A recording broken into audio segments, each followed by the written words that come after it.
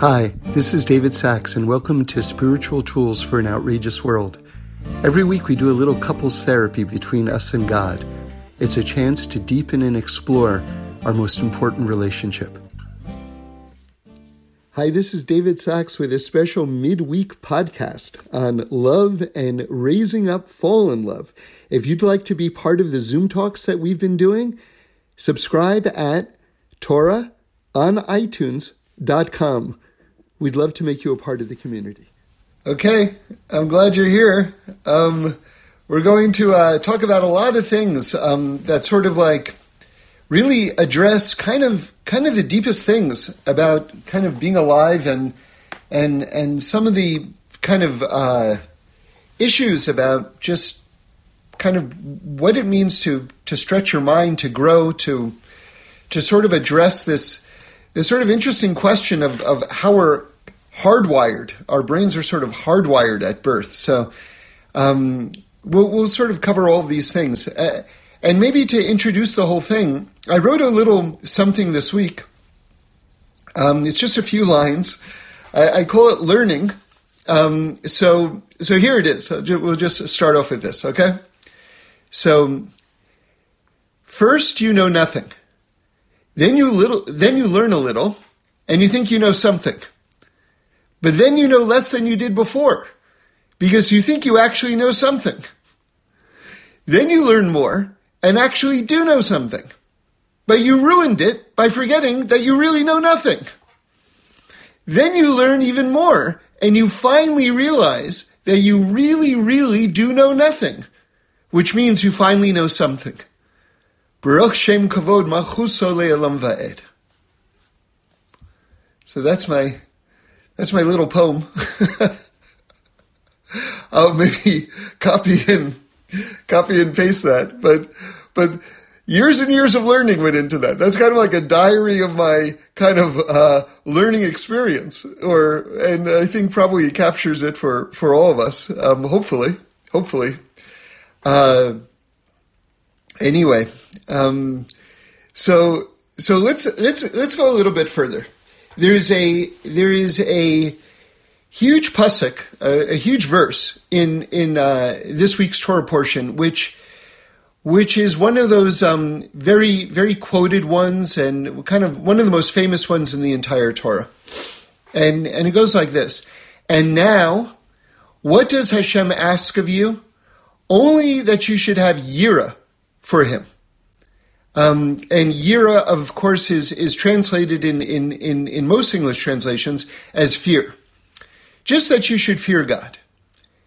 And then it goes on and it tells you that you should love him with all of your heart and you should walk in his ways and a whole string of things. So seemingly all of these extra blessings and attachments to God all start with this this awesome aspect called yira. So again, it's often translated, and this is one of those kind of double-edged swords, because this translation of yira as fear of God, it has been sort of extremely alienating to people for generations now, especially contemporary generations. Because when people hear the concept of fear of God, which we're going to explain and go deeper into, what they hear is that you should be afraid of God. And if I am now being instructed to be afraid of God, then is God my best friend in the entire world? Is God my love, my parent, my beloved king? No, God is some sort of tyrant that probably means bad for me, and stay in line. You better be afraid of him. Stay in line, and that's kind of what this world is, and that's what your life is, and that's kind of what it is. And there's religion in a nutshell for most people, which is why people run from it They don't want any part of it, because if that's God, then what do I need him for? You know what I mean? Let me roll the dice and take my chances, and there's 7 billion people in the world. Maybe he won't see me. Maybe I'll just stay under the radar, just craftily enough, or do enough amounts of good to stay out of his sights, and I'll be good, you know? This is, unfortunately, the way it goes for most people and for many generations now. So we have to address this issue of what does Yira Shamayim mean, and it must be pretty great, and I mean it in a very positive way. Yira must be pretty great because we know that God is good, and that God only does good, and that God is our great love, and that everything that happens, even if we can't understand it, is for our good. So if that's the case, and that's the reality, which it is, then what does this verse mean? And now the only thing God asks of us is that we should have yira for him. Right? So it can't mean that you should be afraid of him. It can't mean that he means bad for us. So then what does it mean? What is the greatness of yira? This is our question for now, okay? And hopefully we're going to go to a very deep place, but we have to start with this very fundamental idea. Now remember, it says that there are 2 great attributes. One is, in terms of our divine service, one is Yira Shamayim, which we can now introduce a new word instead of just fear of God. It also means awe of God, and we can get into that a little bit more. But let's keep it with the word Yira. But since we introduced this idea of awe, let's just cover this. This is just kind of like Jewish literacy 101 for everyone who doesn't know it. You have to have this cemented in your brain. So let's just go over it quickly. Yira really has 2 primary aspects to it. You have the lower Yira, which is translated as fear of God, which means, by the way, my actions have consequences and I am responsible for them. And they can introduce, if I'm being reckless, negativity into the world, and that ultimately that will come back to me. So that's called the lower Yira, meaning fear of punishment. But it's a real thing. It's a real thing, and it has its place. But then you have what is really more our goal, which is the higher Yira. And the higher Yira would be translated as awe of God. Now, awe of God, I heard in the name of the Baal Shem Tov, can be compared to a person walking into this awesome, exalted palace. And it's like the most beautiful, majestic thing you've ever seen in your life. And the last thing that you want to do, because you're just so amazed by the grandeur and the beauty of it all, the last thing that you want to do is track your muddy boots into this place or knock over any of the things and break things or cause a mess. You just want to leave it as pristine and as beautiful as it is. So that's Yira. It's the same thing that we've been talking about this whole time. That's the higher Yira. And so the question is really, and so just to complete that thought, ideally we're existing in terms of our relationship, in terms of the realms of the higher Yira, which means that our relationship with Hashem is so precious that we don't want to do anything to disturb it. We don't want to do anything wrong, that anything should come between this awesome love that we have between us and the infinite. Okay. So now the question is, how do you balance, how do you weight those 2 aspects of Yira, the lower Yira and the higher Yira, in your life? That's one question. In other words, are you more walking down the sidewalk and blowing your mind over the infinity of reality and of this world and of the beauty of everything, right? Or are you tiptoeing around because God is going to zap you at any moment, right? So depending on how you answer that question will be a window into how you're balancing the lower yira and the higher yira. But both of those are still within the category of yira shamayim. Again, translated in most English texts as fear of God. But now we see this idea of fear is really also meaning awe, and that ideally is going to be the majority of our experience, okay? But still, that's just half of it. The other half of it is ahava, which means love. And this is called, again, the two wings of the dove. You have ahava and you have yira. You have love and awe, or love and fear. And with those two things, a person can take flight. Now, I came up with this a while back, but let me just remind you of it. It's a spiritual self-exam. If you want to take your spiritual temperature, right? You want to see, how am I doing in terms of my relationship with God? Well, you can do it at any moment, and it's a very easy test, and you administer it on yourself, okay? Which is, if you feel as though God is about to zap you and he's so angry and he's going to get you, right? Well, probably you have too much yira in your life and you need to increase the ava. You have to increase your understanding that God loves you. God loves you to pieces. He understands your humanity. He understands that we all make mistakes. He created forgiveness before he even created us. All of those things, okay?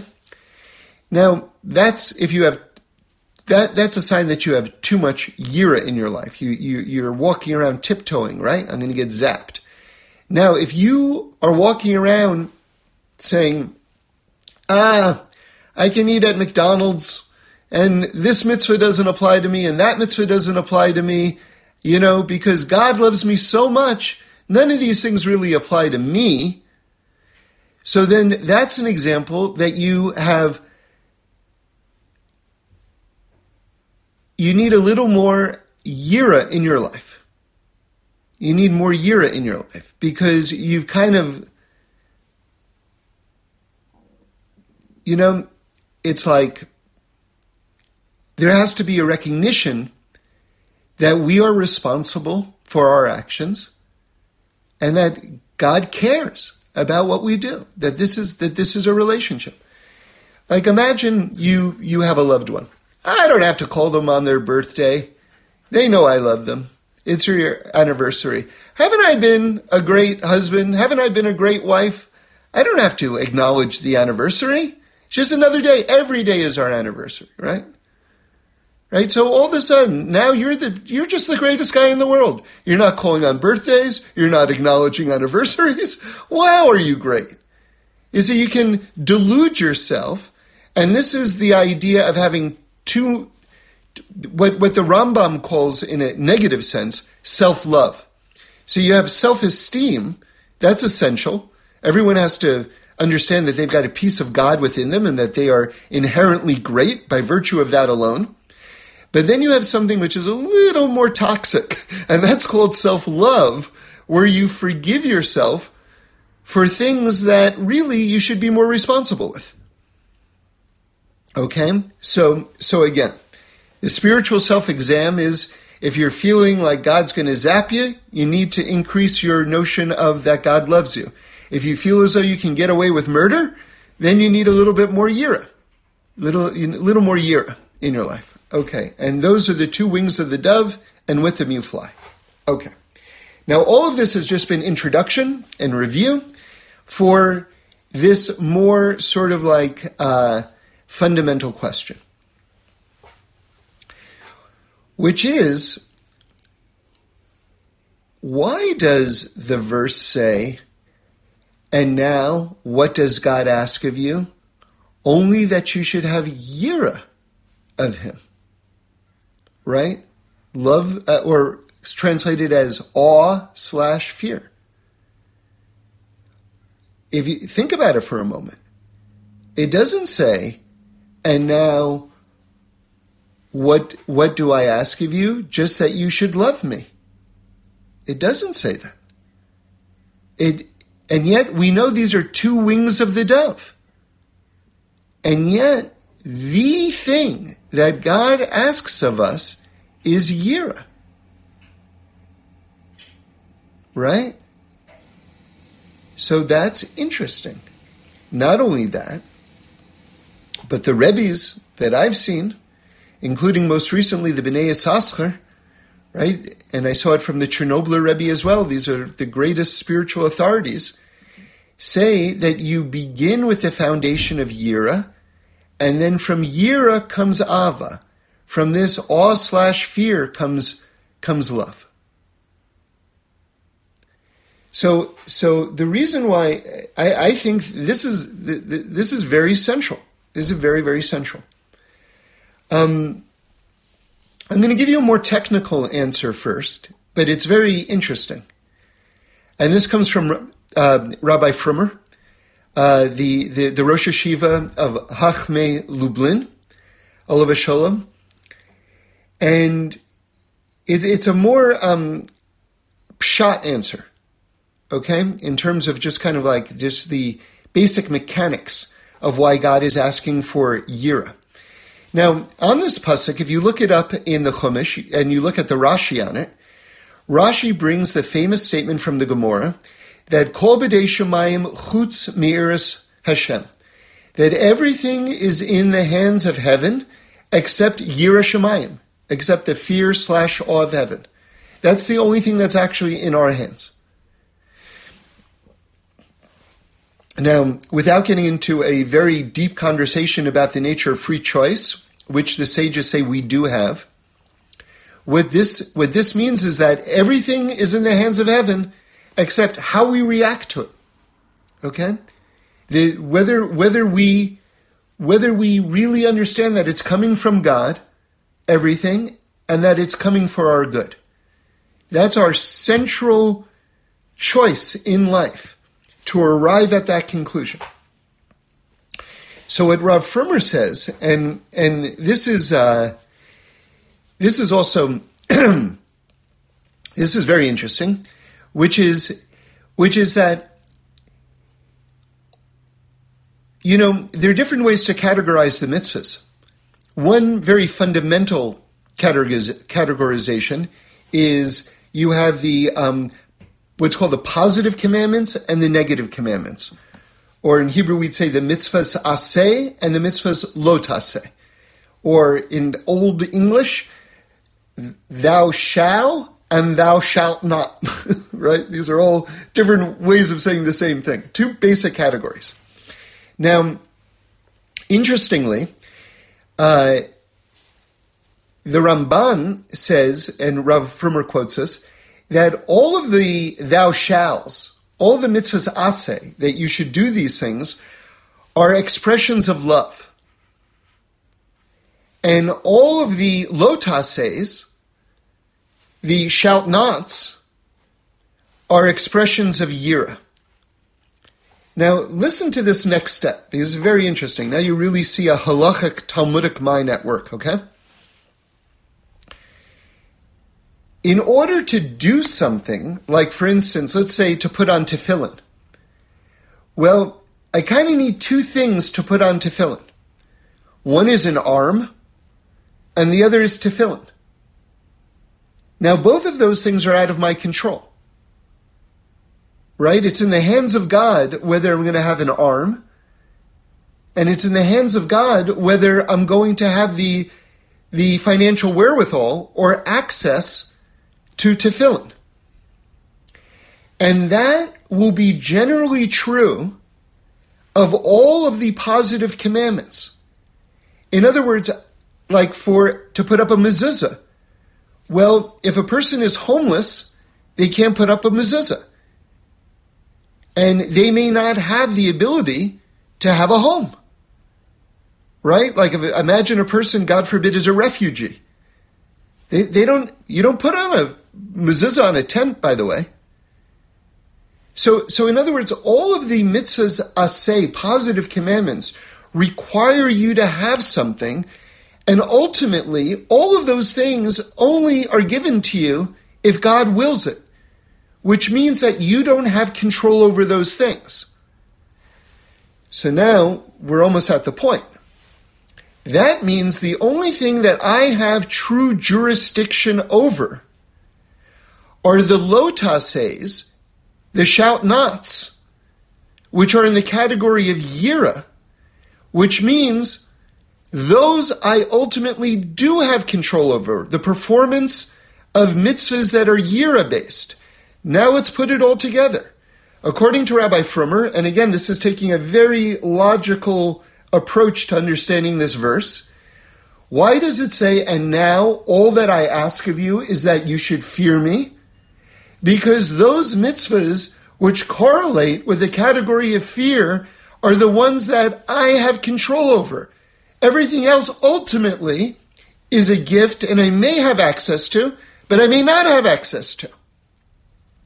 Okay, so that's just a kind of like a very, again, Talmudic, logical understanding of how that works, but that's a great insight in and of itself.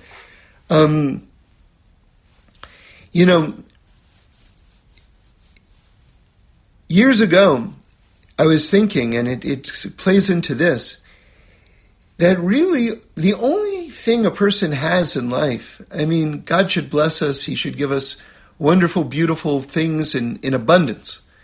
But really everything can be taken away from us. And I don't want to be a downer or dwell on the negative, but I'm just talking facts. And if you think about it, the only thing that can't be taken away from a person is your relationship with God. It's really the only thing that can't be taken away from you. And so that ties in with this idea of, and now what does God ask of us? Just that we should have yira, right? Because ultimately, what else do we really, really have? Okay.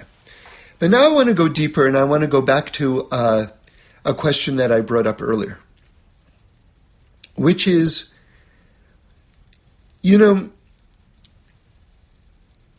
I'll speak for myself, but I think that this applies to many people, especially those of us who have grown up in contemporary society. I guess that's all of us. I did not grow up in an Orthodox family, so I was very much a child of modern liberal secular culture, and so one of the things that just I absorbed through osmosis is that if you do something from your own heart, that's the highest thing. In other words, if I did this because I wanted to do this for you. It comes from me. That's the highest. And the Talmud says, and now remember, the Talmud is writing, before all of this. The Talmud says it's higher to be commanded to do something than to do it from the goodness of your heart.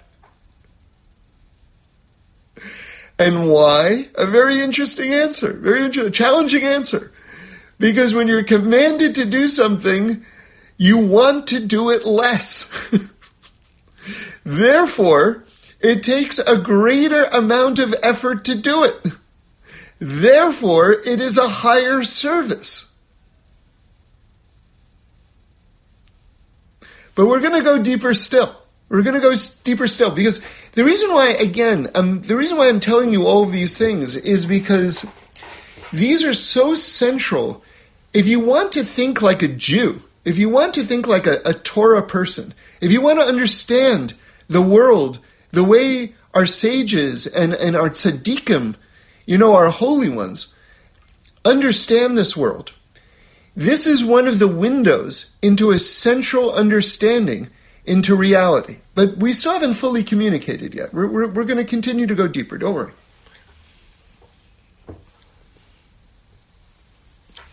So why here's the question. Why is yira higher than ava? Why is fear/awe of God higher than love? Eventually, they're going to be called the two wings of the dove, which means that they're going to have to work in tandem with each other. But Torah is pretty much unabashedly saying the foundation of those two is yira, right? Is this awe/fear? Okay, so why?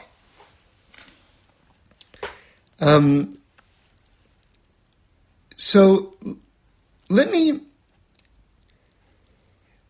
answer it in a simple way, and then explain my answer further. You see, we have two concepts in life, very, very important reference points that everyone should be familiar with. We have what's called objective reality, and we have subjective reality. Objective reality is, that's what it is. It's just the facts.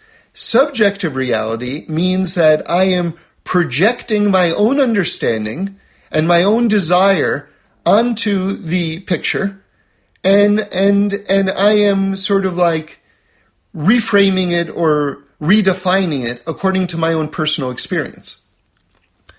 Both of them are neutral. They're just, is one better than the other? No, they're just two things.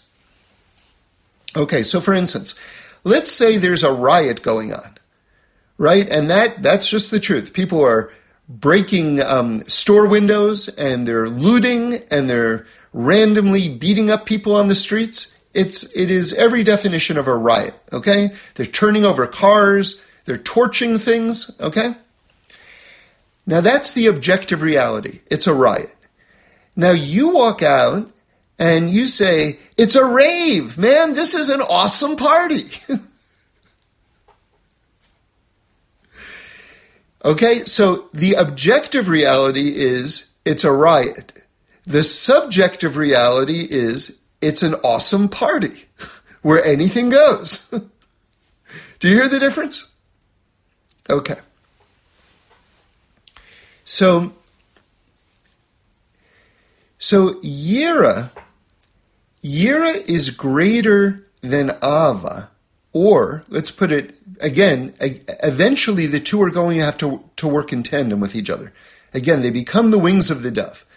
But initially, yira is greater than ava because yira addresses the objective reality that all that exists is God. Let me say it again. Yira is the foundational idea that we start with because yira addresses our objective reality, which is all that exists is God. Okay? And we are immersed in the oneness of God. And if we are immersed in the oneness of God, and God has communicated to us what He wants of us, which are the mitzvot, to perform the mitzvot, then that has to be our starting point. So now let me give you the other side of it. Why, according to this way of understanding it, and I think this is the way to understand it, why ava, why love is not the fundamental, foundational point. Because love says, I love.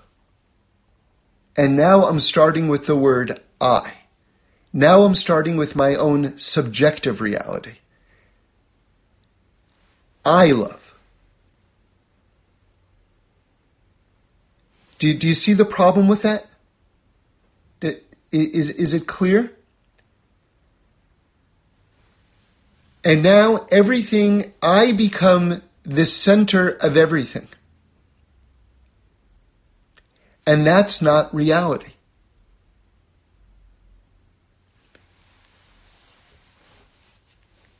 I always love this example. It's a piece of Agadata from the Talmud, which is about a bunch of sailors, and they see an island, and they go, "Oh, you know what? Let's get off the ship. We'll get into our little rowboats, and we'll go over to that island. We'll make a barbecue. It'll be nice. We'll get a little kind of time off the ship, and it will be relaxing." So they go over to the island. They light a little campfire to cook their food, and then all of a sudden, the island turns upside down, and all the people fall into the ocean. And what they realized was that thing that was sticking out of the water that they thought was an island was actually the hump of a whale.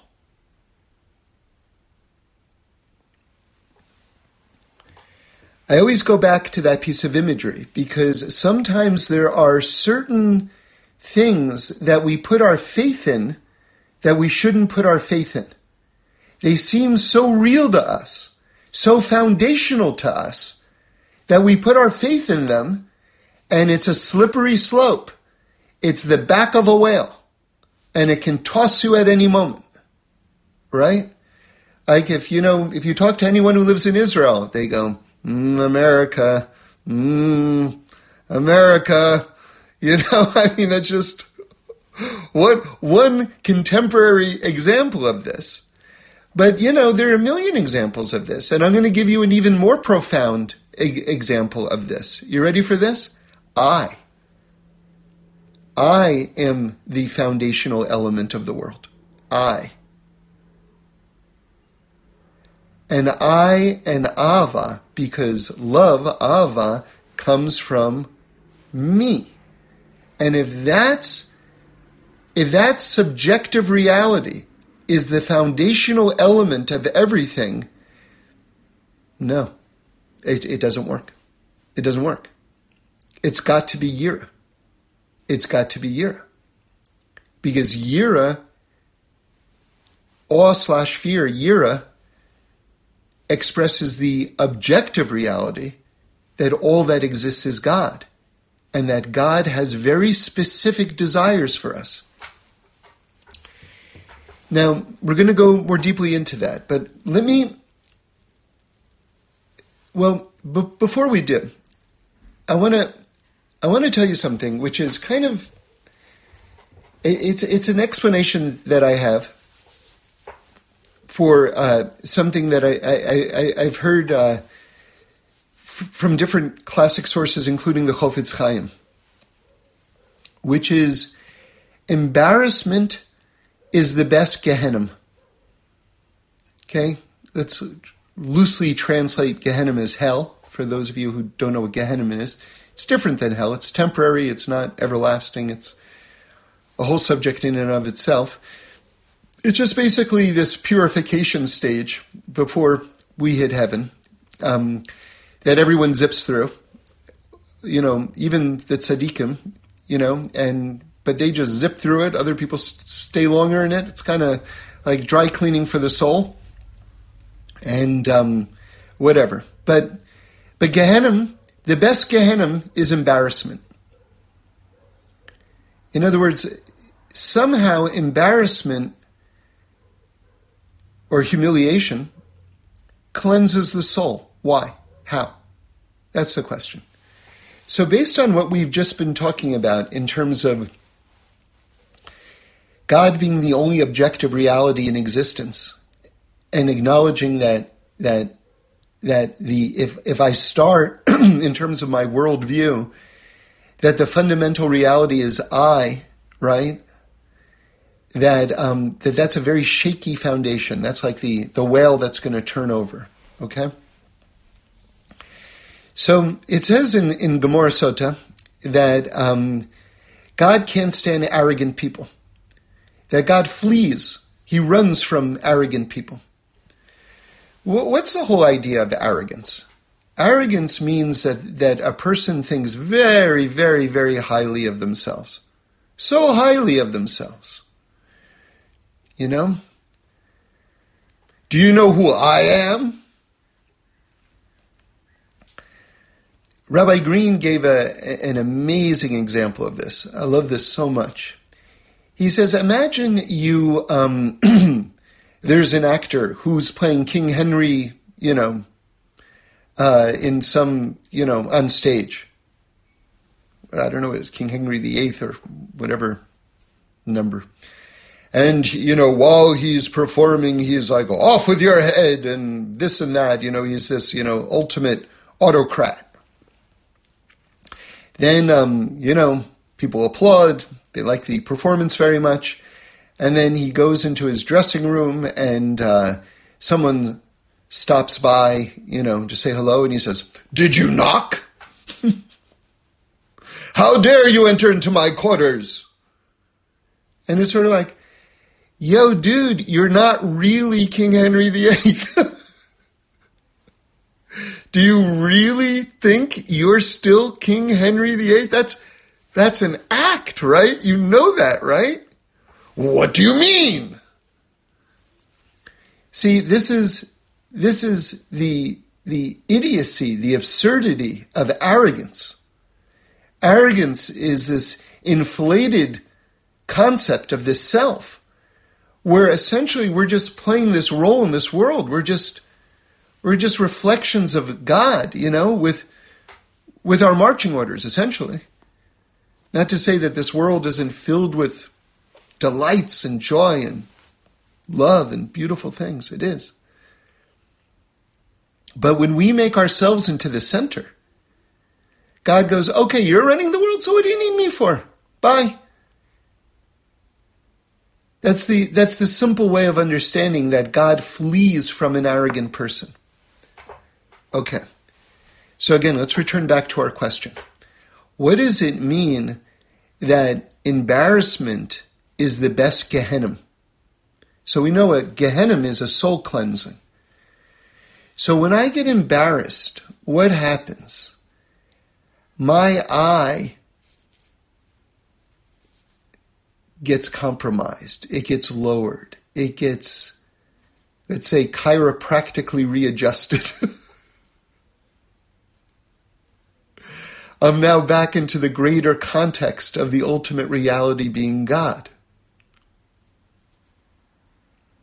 Not only that, but the Zohar says that when Hashem says, Anochi Hashem Elokecha, which is the first of the 10 Commandments, and remember, the whole Torah is included in the 10 Commandments, and the whole 10 Commandments is included in the Anochi of the statement of God just saying, I am. Everything is included into Anochi, I am, when God speaks that, all of the mitzvahs.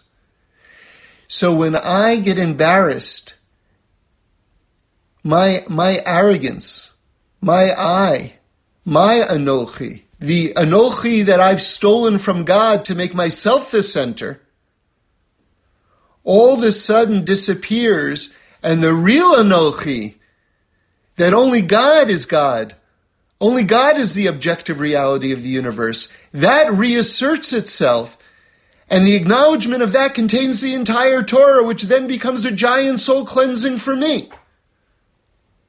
You see how it works?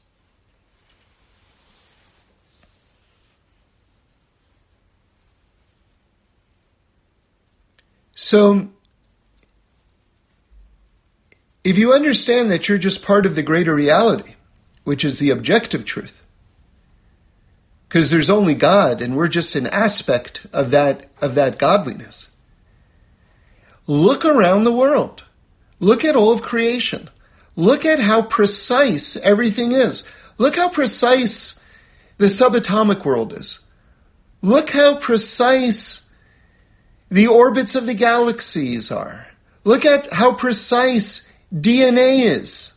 Look how precise everything is in nature. And so when God says, don't mix wool with linen, you go, well, it doesn't make any sense to me. What's wrong? What did wool do to linen? What did linen do to wool? I have to be careful about that? Why would God's desire be any less precise for us than it is for the rest of creation?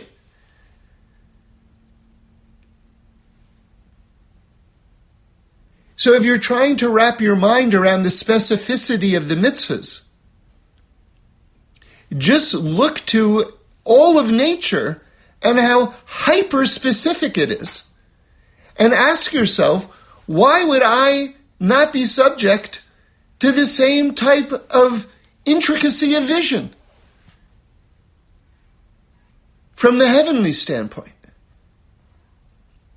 And again, if one thinks, but not me, then you have to go back to this spiritual self-exam and ask yourself, do I have too much ava? Do I need more yira?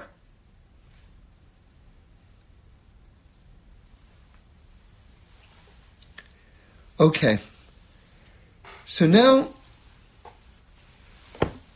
I want to go deeper. How is it possible for God to communicate everything? Right?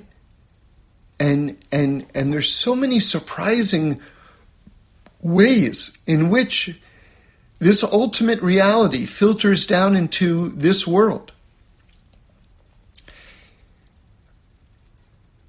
Right? Putting leather boxes on between, your forehead and your heart. And wow, the oneness of God gets filtered down into this world in so many different surprising ways. If I light the candles Friday, 1 minute later, I've lit a fire on Shabbos and I've broken a fundamental command of Shabbos. If I light it 1 minute earlier, then I'm restoring the great light into the world from the beginning of creation. It's really if baseball's a game of inches, imagine mitzvahs. Wow. Seconds, right?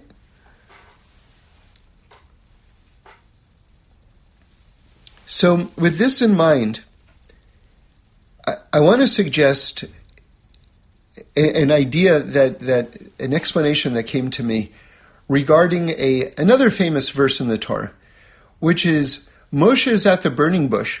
He's having this awesome prophetic moment from God, basically getting the entire mission to take the Jews out of Egypt and bring them to Mount Sinai to receive the Torah. Because remember, the burning bush happens at Mount Sinai. And God says, I want you to take the Jews out of Egypt and bring them back here. Okay? So the whole grand vision is coming to Moshe at the burning bush. And Moshe says back to God, I'm heavy of tongue. Right? Not me. I'm not a speaker. Okay.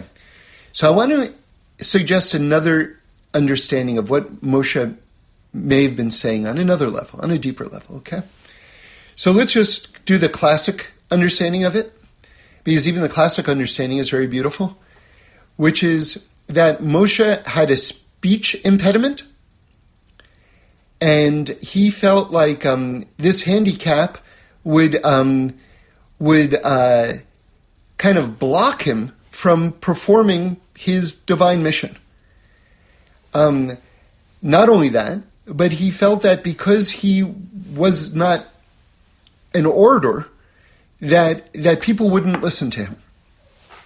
So I don't know who said it, but a great rabbi explained it this way, and it's a wonderful explanation, makes a lot of sense, which is that God precisely wanted someone with a speech impediment and who was not an orator, so that people shouldn't think that the reason why everyone's gravitating toward Moshe is because he was this great charismatic leader, and that they just kind of flock to him as human beings will flock to great leaders, right?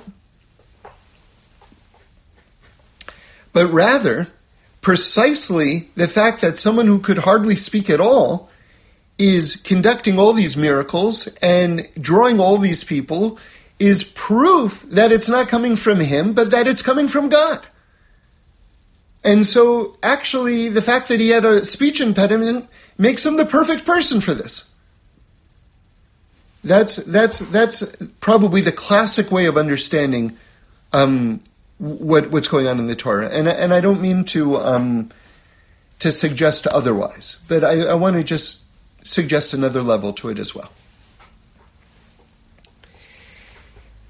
Now imagine Moshe is getting a prophetic vision of reality, which he was. That means multiple dimensions, spiritual realms on top of spiritual realms. Plus, remember, the Torah existed before the world was created, which means he must have seen in some form all 613 mitzvahs as well, in addition to worlds on top of worlds on top of worlds. Now imagine you're that person, right? You're Moshe, and you're seeing something so infinite, so beyond. And you understand that your job is to communicate this to people? What would you say? Well, here's what you might say. I can't communicate this. I am heavy of tongue.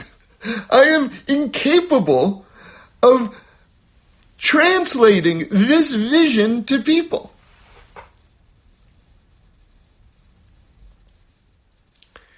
So now, with this in mind, I want to give it an explanation to something else, another classic bit of Torah, which we've spoken about, which is, it says in Pirkei Avos, you ready for this? Remember, we're talking about speaking. We're talking about speaking and communicating the awesomeness of everything. The awesomeness of all of the mitzvahs and all the worlds and everything else like this. So with this in mind, I want to suggest that this is what it means that God spoke the world into creation. Why does it say that? Isn't that strange language? God doesn't have a mouth. Why does it say God spoke the world with 10 utterances into creation? Why does it say that? Why does it use that verb, speaking?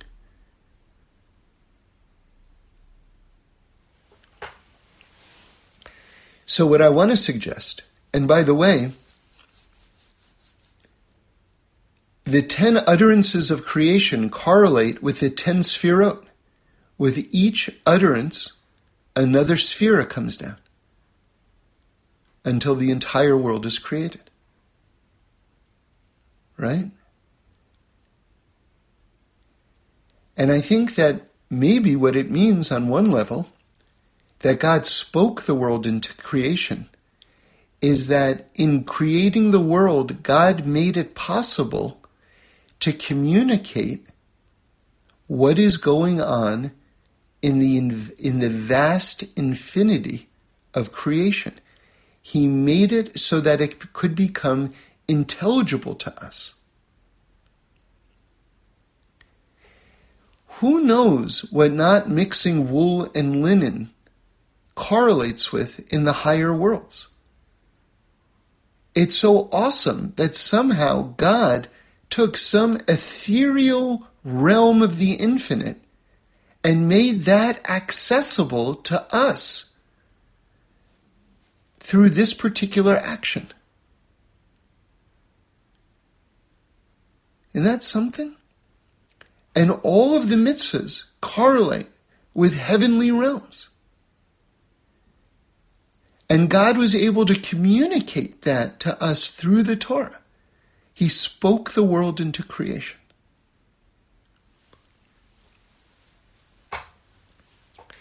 Now listen to this. Listen to this. And we'll start to tie up everything now, God willing. And I saw this from the Or HaChaim HaKodesh. You know, by the way, he's one of our greatest tzaddikim. And, you know, in the Tanakh, we have the story of Daniel in the lion's den, right? That's one of those stories that everybody knows. That they took hungry lions and put them in with Daniel, and they just kind of left him alone completely. And that couldn't be. So then they threw someone else in, thinking the lions were in Hungary, and they devoured that person. The same thing happened with the Or HaChaim, and this is just a few hundred years ago. They actually fed him to the lions, and the lions just sat at his feet. This is contemporary history. So if you want just a little taste of who we're hearing from right now.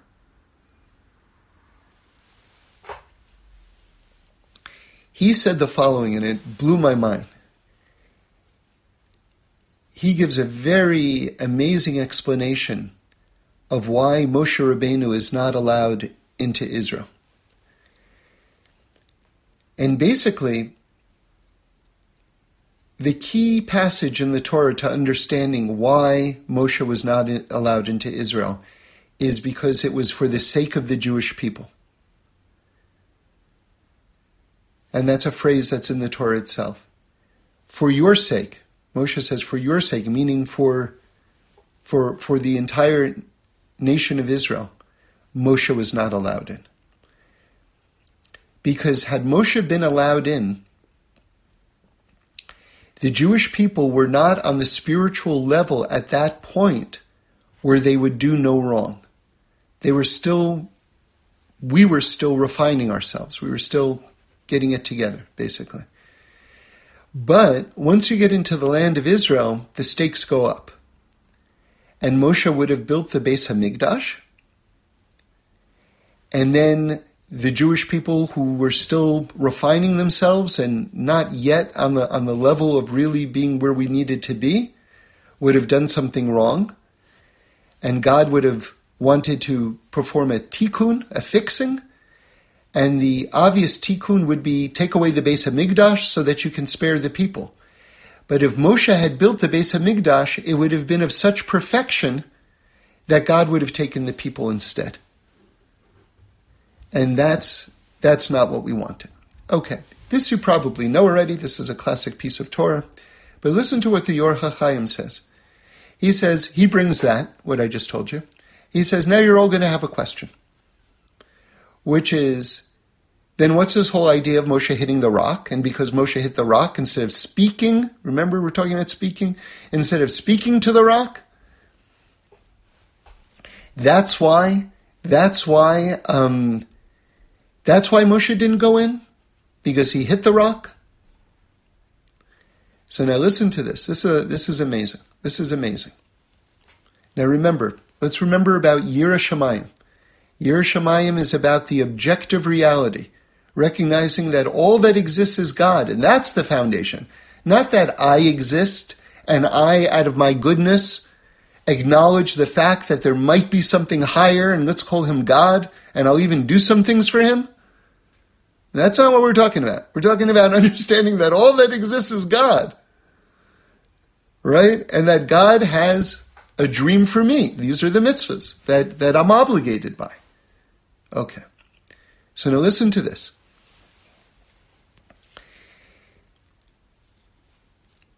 Again, the question is, if we're going to say that Moshe was not allowed into the land of Israel for the sake of the Jewish people because they weren't on the level, then what's this whole business with hitting from the rock? So the Or HaChaim says the following.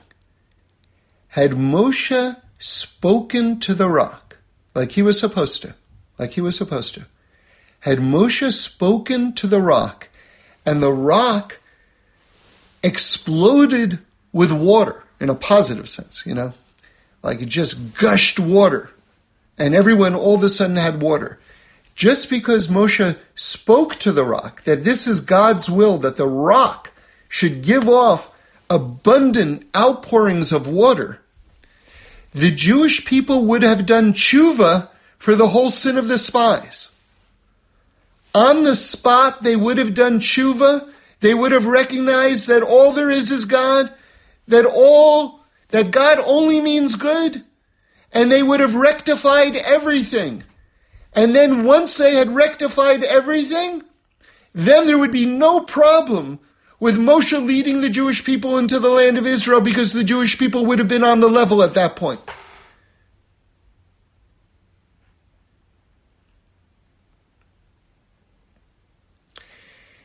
And that was the sanctification that God bemoans didn't happen in those verses. If you look at those verses in the Torah, in Parshas Chukas, that was the sanctification of God's name that God himself bemoans didn't get communicated to the Jewish people.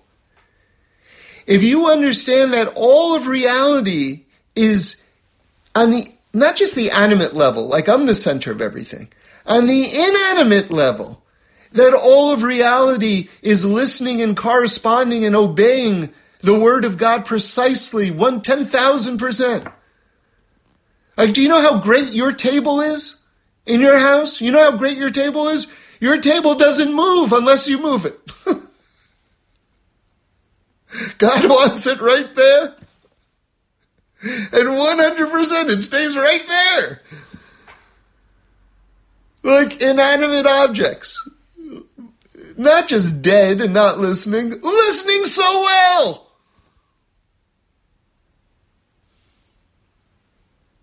If all of us appreciated that everything is cleaving to the Word of God,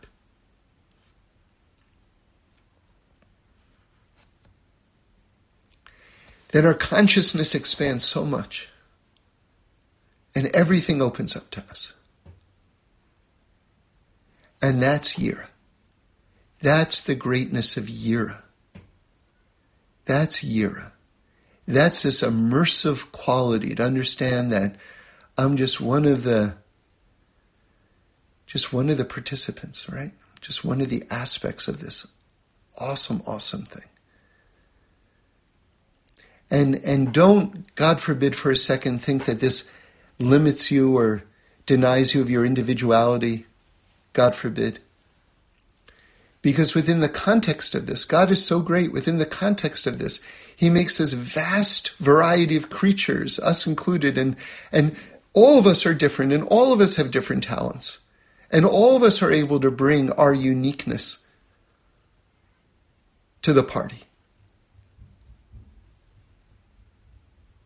And to do it in our special ways. You know, if I were, imagine I get hired, an entry-level job at, I don't know, let's say it's one of the big talent agencies in Hollywood, right? And, traditionally they start you off in the mailroom. So imagine I get a job in the mailroom, right? One of these big fancy talent agencies. And I start running around telling everybody, I'm the president. I am the president. Here's what you need to do. They throw me out. You understand that. Intuitively, you understand that. So why are we walking around? Why do we feel as though it's a diminishment in our stature to understand that there's a power higher than us? It's completely absurd and illogical.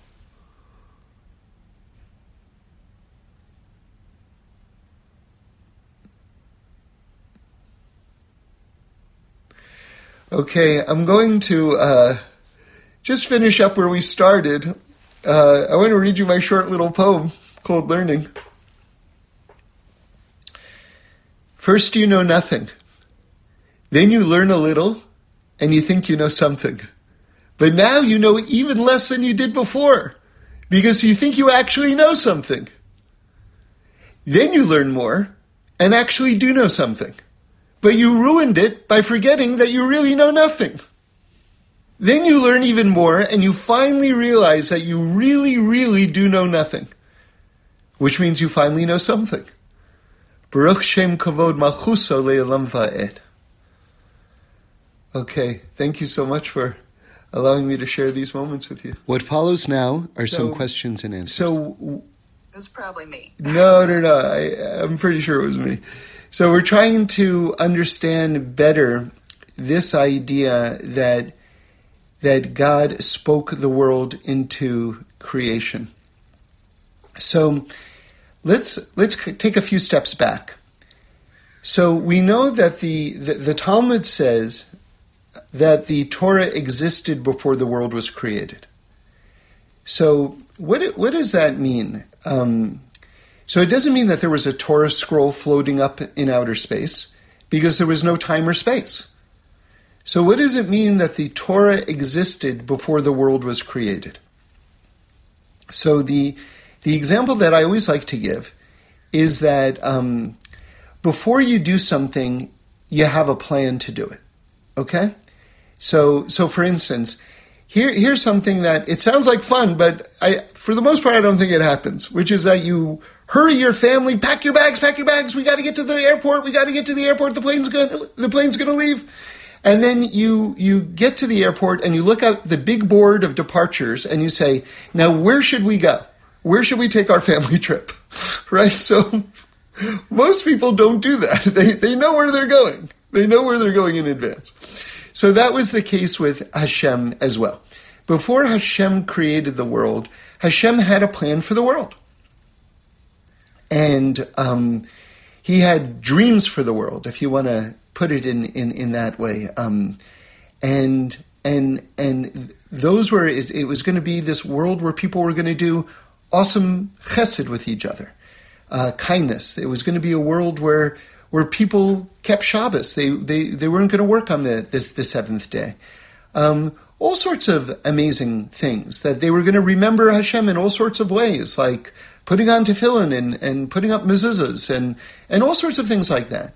So God had this very intricate, really, vision for what the human experience was going to be. We weren't going to kill. We weren't going to murder. We weren't going to steal from each other. We weren't going to embarrass each other.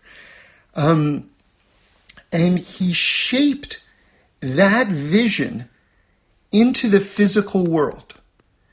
So he took these thoughts that he had, which imagine what the thoughts of God are. Like there's beyond. As it says, as the Navi says, as the prophet says, from God, God says, my thoughts are not your thoughts, and my ways are not your ways. So you're talking about before God creates the world, what are God's ways and what are God's thoughts? And yet we know that on some level he had these thoughts about what the Torah was going to be before he created the world. Because the Torah existed before he created the world. That's our tradition. So now God, so to speak, shapes these divine energies, bakes in all of these mitzvahs, which were exalted pre-material universe thoughts. He bakes them into the world itself. Now, how is he able to translate these awesome, before the world even existed thoughts, before time and space existed thoughts, into a physical plane? Well, he's going to have to communicate them somehow. In other words, this world itself is going to have to be a testimony and a living workplace, if you will, to implement these divine visions. Well, how is he going to do that? I'm suggesting he speaks the world into existence. In other words, speaking implies communication. He communicates these beyond time and space thoughts into a physical plane. It has to be communicated. So that's why I'm suggesting that's why God spoke the world into reality. Because it could have said God just desired the world into existence. There are a lot of other poetic words that could have been used. God conjured reality into existence. For the sages to use the word spoke when God doesn't have a mouth, when God doesn't have any physicality to him, for the sages to use the word spoke the world into existence, that needs an explanation. And so what I'm suggesting is that God communicated this beyond meta time and space reality into the physical plane. He communicated it to us through the Torah to show us what his vision of the world was. In other words, this very act of creating the world was a form of divine communication. Hopefully that explains it better. Yeah, thanks so much. Thanks for listening. We do this every week, so join in again next Sunday for a new podcast where we explore the amazingness of life. And review us and send in any comments or suggestions. I'd love to hear them.